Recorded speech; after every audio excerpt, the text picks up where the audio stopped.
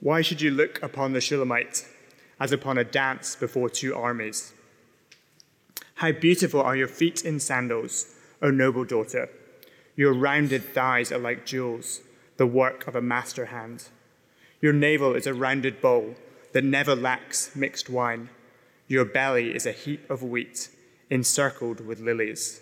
Your two breasts are like two fawns, twins of a gazelle. Your neck is like an ivory tower. Your eyes are pools in Heshbon by the gate of Bath Rabbim. Your nose is like a tower of Lebanon, which looks towards Damascus. Your head crowns you like Carmel, and your flowing locks are like purple. A king is held captive in the tresses. How beautiful and pleasant you are, O loved one, with all your delights. Your stature is like a palm tree, and your breasts are like its clusters. I say I will climb the palm tree and lay hold of its fruit. O may your breasts be like clusters of the vine, and the scent of your breath like apples, and your mouth like the best wine. It goes down smoothly for my beloved, gliding over lips and teeth. I am my beloved's, and his desire is for me. Come, my beloved, let us go out into the fields and lodge in the villages. Let us go out early to the vineyards and see whether the vines have budded, whether the grape blossoms have opened, and the pomegranates are in bloom. There I will give you my love. The mandrakes give forth fragrance, and beside our doors are all choice fruits, new as well as old, which I have laid up for you, O my beloved. Oh, that you were like a brother to me, who nursed at my mother's breasts. If I found you outside, I would kiss you, and none would despise me. I would lead you and bring you into the house of my mother, she who used to teach me. I would give you spiced wine to drink, the juice of my pomegranate. His left hand is under my head, and his right hand embraces me. I adjure you, O daughters of Jerusalem, that you not stir up or awaken love until it pleases. Who is that coming up from the wilderness, leaning on her beloved? Under the apple tree I awakened you. There your mother was in labor with you. There she who bore you was in labor. Set me as a seal upon your heart, as a seal upon your arm, for love is as strong as death. Jealousy is fierce as the grave. Its flashes are flashes of fire, the very flame of the Lord. Many waters cannot quench love, neither can floods drown it. If a man offered for love all the wealth of his house, he would be utterly despised. We have a little sister, and she has no breasts. What shall we do for our sister on the day when she is spoken for? If she is a wall, we will build on her a battlement of silver. But if she is a door, we will enclose her with boards of cedar. I was a wall, and my breasts were like towers. Then I was in his eyes as one who finds peace. Solomon had a vineyard at Baal-Hamon. He let out the vineyard to keepers. Each one was to bring for its fruit 1,000 pieces of silver. My vineyard, my very own, is before me. You, O Solomon, may have the 1,000, and the keepers of the fruit 200. O you who dwell in the gardens, with companions listening for your voice, let me hear it. Make haste, my beloved, and be like a gazelle or a young stag on the mountains of spices. Just a little warning that your nose is like a tower of Lebanon is not highly recommended as a chat-up line.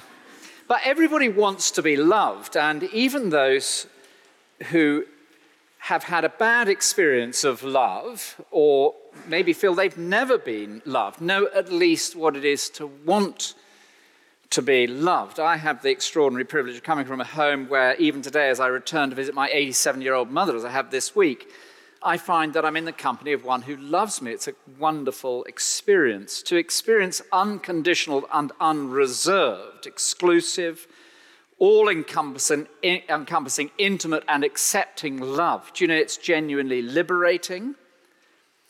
To be loved is to be secure. To be loved is to be happy. In one sense, given that we're relational beings, to be loved is to be whole. To be loved is to be free.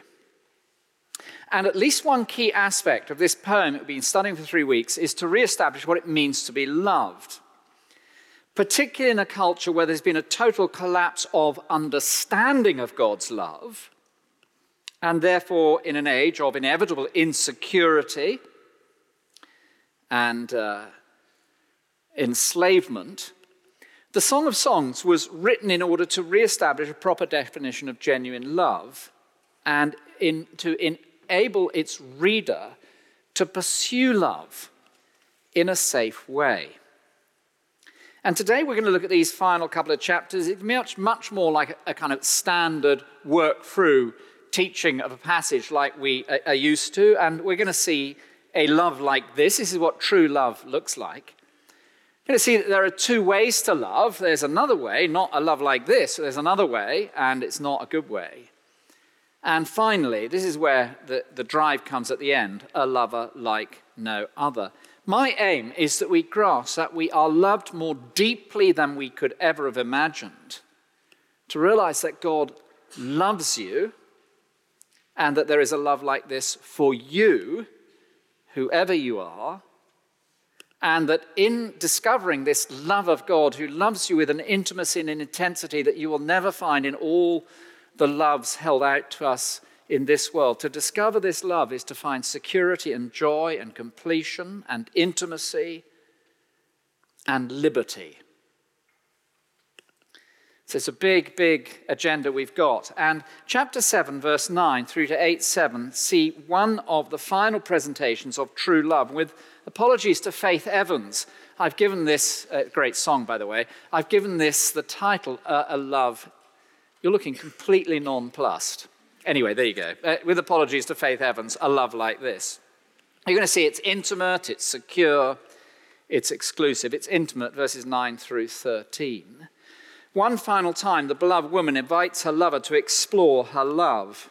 And the context really is just the two of them. Look at verse 10. I am my beloved, and his desire is for me. And she makes an invitation. Come, my beloved, in verse 11. Let's go out into the fields. Let's go early to the vineyards. And then at the end of verse 12, there, I will give you my love. It's unreserved and willing and intimate. It's also secure. This love that's being celebrated here is celebrated by the whole community, so everybody respects it and honors it, this love. And the lover brings her beloved to her mother's house. She mentions it a couple of times, her mother, there in verse 1, and then verse 2, I would lead you and bring you into the house of my mother, she who used to teach me. And it's a picture of deep security alongside the intimacy. And then once again, we have for the third time this refrain, I adjure you, daughters of Jerusalem, that you don't stir up or awaken love until it pleases. And then in verse 5, we've had this before. Who is this coming out of the wilderness? But previously it was Solomon with his love train, his kind of love island expression of love. And this time it's just her and her beloved. Who is this coming up out of the wilderness? Leaning on her beloved, just the two of them. And so it's a secure love, but it's also, it's profoundly exclusive. The only time love is actually kind of explored other than a straight description is there in verses 6 and 7. And people have described this as the most memorable and intense piece of the whole book. Set me as a seal upon your heart, as a seal upon your arm, for love is strong as death. Jealousy, fierce as the grave, it flashes of fire, the very flame of the Lord. Many waters cannot quench love, neither can floods drown it. If a man offered for love all the wealth of his house, he would be utterly despised. So everywhere else in the book, love is described. Here it is analyzed. And love burns, love flashes. It's unquenchable.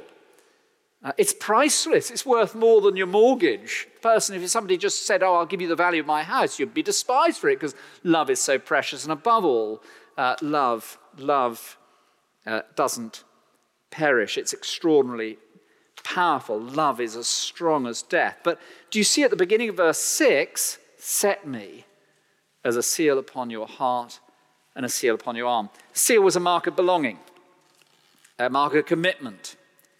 And she is asking her lover that he recognize publicly and permanently, internally on the heart and externally on the arm, that the two of them, just the two of them, belong together. And this is the love that the Bible recognizes up front in Genesis 2 as the love of marriage. It's the only place for safe sex. One man, one woman, till death us do part, intimate, secure, and exclusive. So a couple of comments about a love like this. And the first comes from my mother, who has been reading the Song of Songs alongside us, aged 87, and thoroughly enjoying it. And she said to me, well, darling, it's a love poem, isn't it? Which I thought was thoroughly enlightened of her.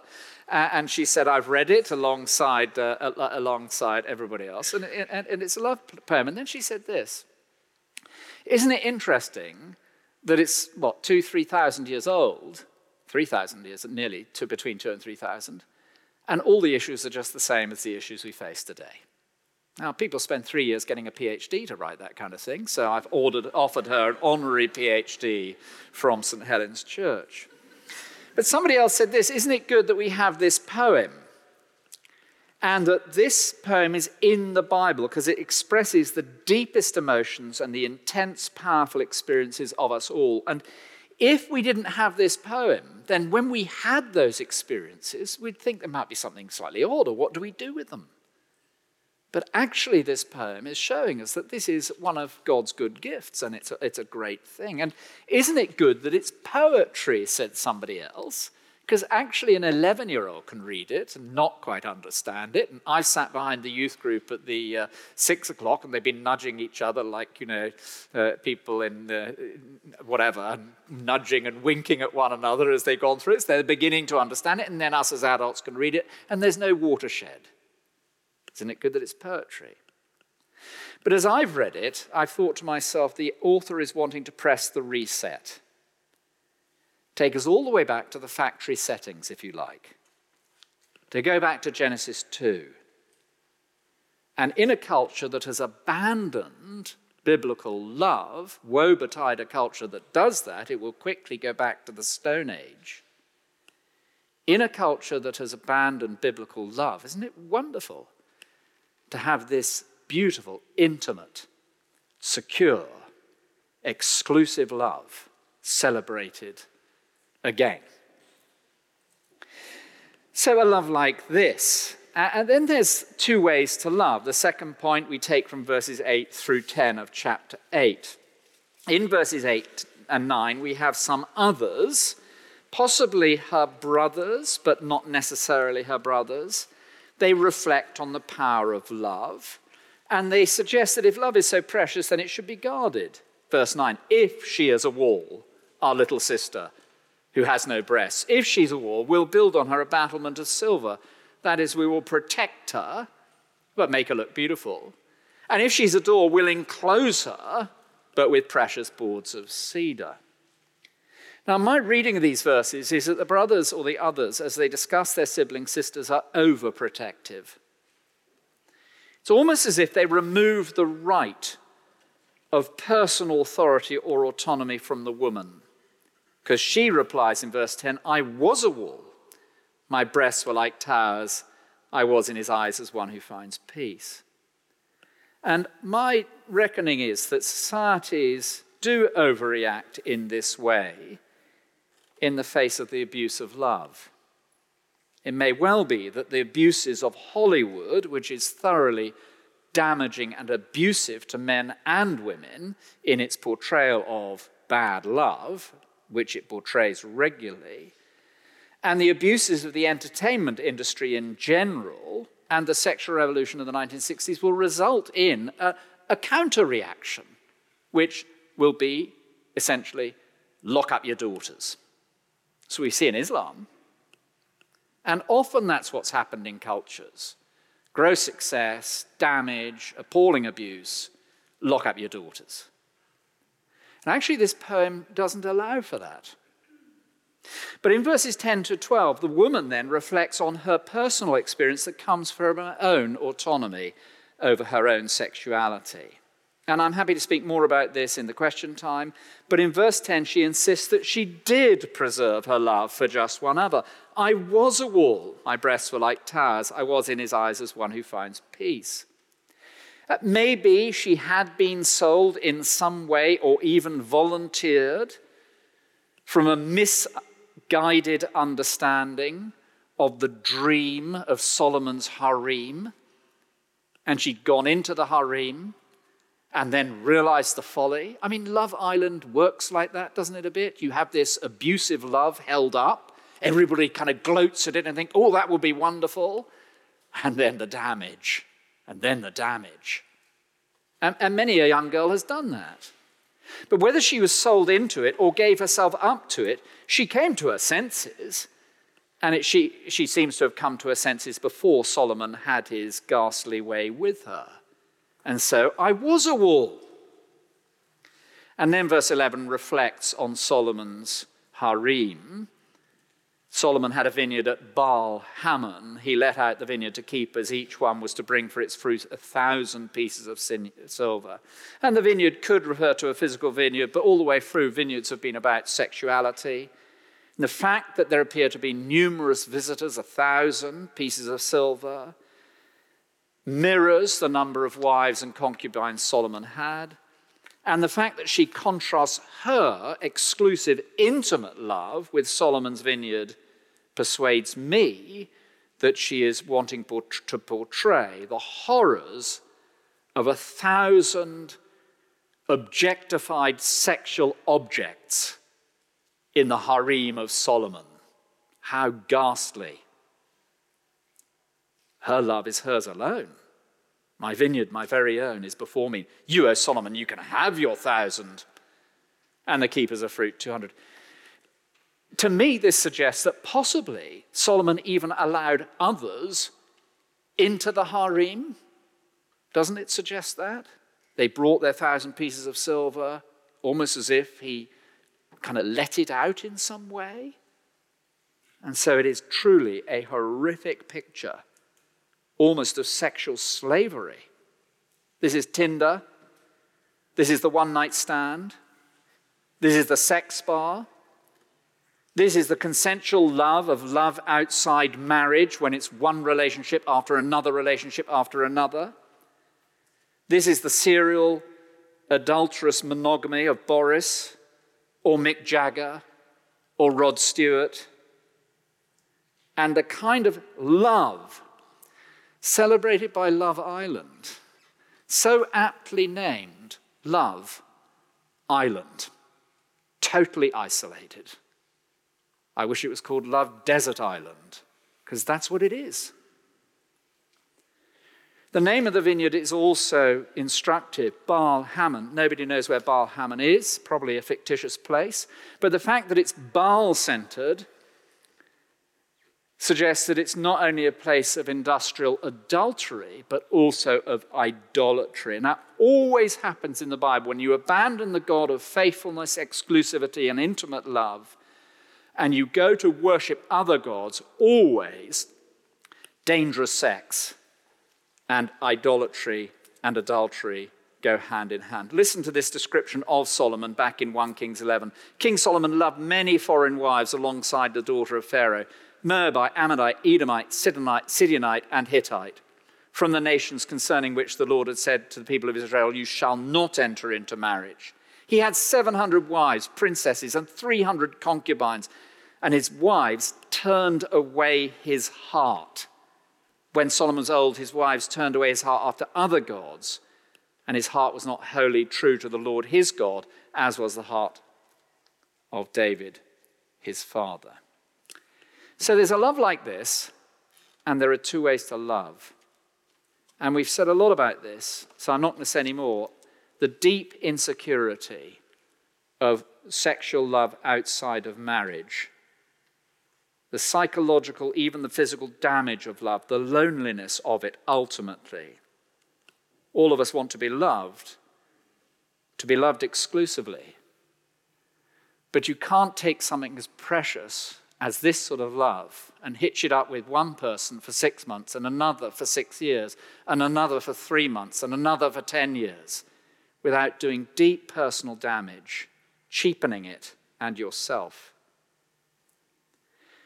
And you can begin to see people realizing that. I've got a news feed. The sexual counter-revolution was on the news feed this week.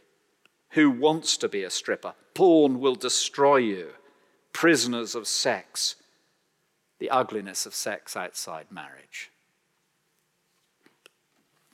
So finally, we move from the cheap counterfeit and we move back to there is a lover like no other, with apologies to Flex and the Handsome Boys Club.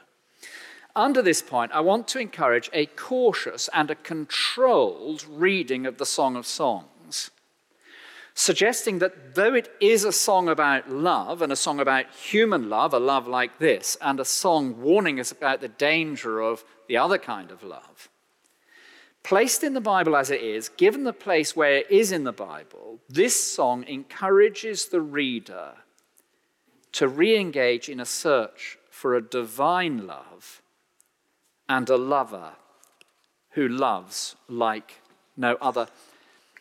And let me explain it up front, what I'm hoping should happen. I think the writer wants us to see how much we're loved. And I think the writer wants us to delight in the love of Jesus and seek him and prize it deeply. So I made the point in week 1 that over the history of this song's interpretation, a number have sought to read sex and human love out of the song. Those who had hang-ups about sex did so. Particularly Origen in the 2nd and 3rd century is reported to have castrated himself. Jerome in the 4th and 5th century is reported to have been in the habit of throwing himself into a thorn bush every time he felt a lustful thought. Well, we're all sexual sinners, and all of us will spend a lot of time in the thorns. It's no surprise that such as those have fled the kind of reading we've put on the song over the last couple of weeks.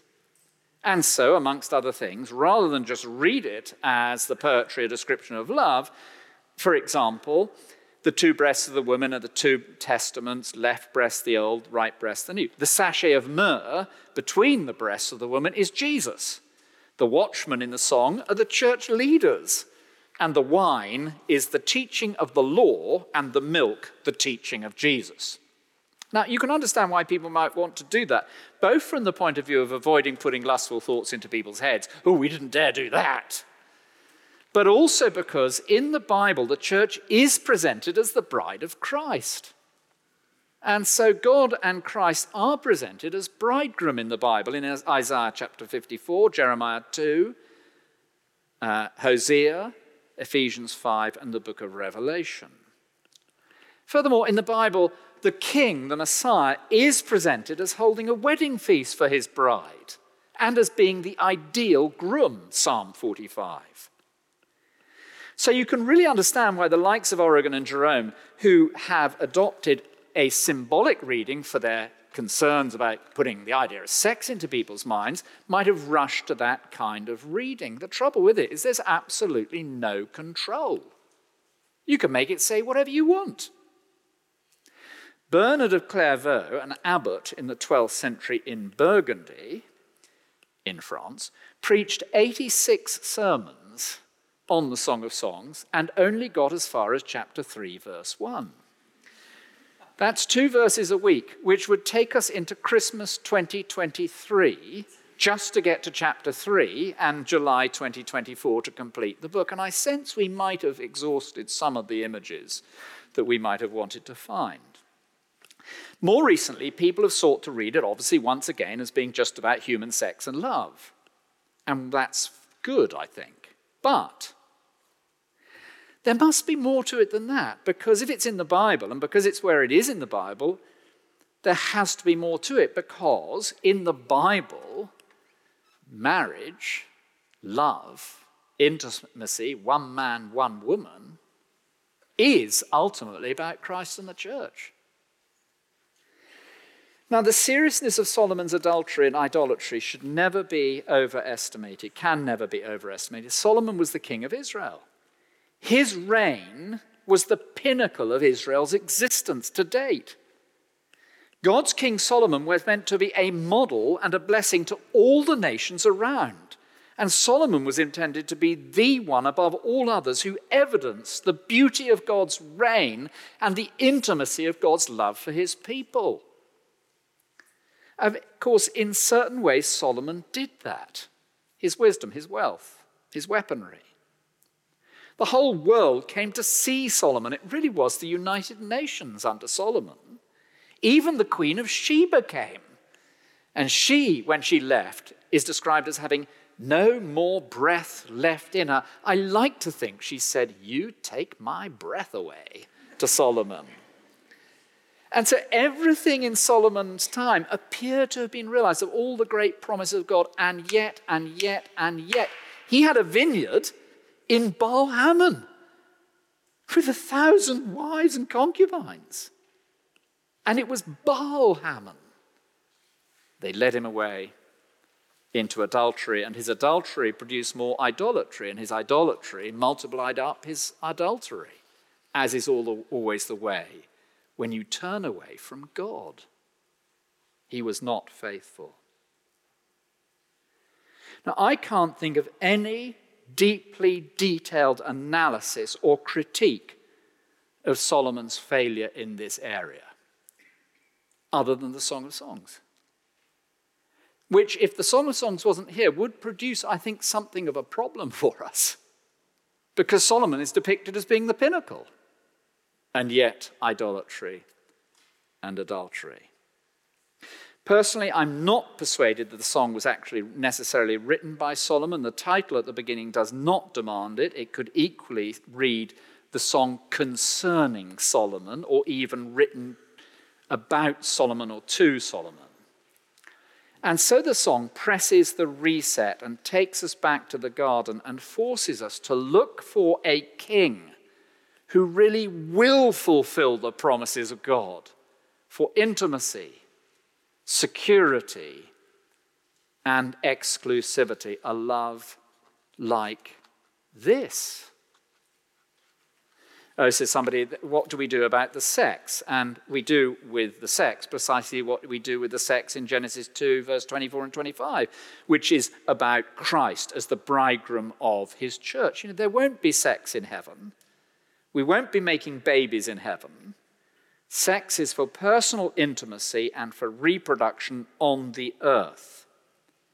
And so all the poetry of the song forces us to look, in the light of the failure of Solomon, beyond Solomon, to a greater king who will actually succeed in the areas where Solomon so hopelessly failed, and love us as God promises one will, as he does. And I think verses 13 and 14 of chapter 8 deliberately take us back to this kind of unfulfilled love. There she is, calling to him again, and there he is, longing for her again, looking forward, looking forward, looking forward. Well, it won't be a surprise to you if you're here visiting that Christians would hold that in Jesus Christ we find such perfect love. He loved you to death. He went to the cross for you.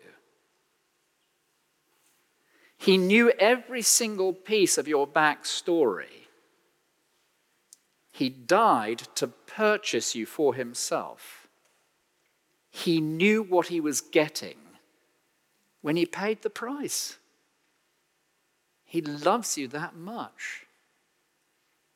God shows his love for us in that while we were still sinners, Christ died for us. He was utterly pure, totally safe with women, respected and admired by men. And on the cross, he showed you the price of his love. Its beauty, its unquenchable nature, its commitment, its intimacy. And I wonder whether this might really help us as a church as we think about Jesus. There's this little book called Jesus, Lover of My Soul, written by Julian Hardiman, which is a sermon series that he did up at Eden Church. I went and heard him speak just a few weeks ago, and it was a very excellent couple of days listening to what he had to say. He wasn't speaking on this book, but this book was strongly advertised by others. And he takes this reading, almost exclusively actually, of Jesus and saying, you really are free to read it about Jesus and his love for the church and our response in love to him. There is a private walled garden, which is his alone. Nothing needs spoil our meeting with him there. It is a place kept for him, for his delight and ours with him. There we can know and feel his delight in us. We can find fresh joy in the sheer beauty of his person and the sweetness of his salvation. Nothing can take that away.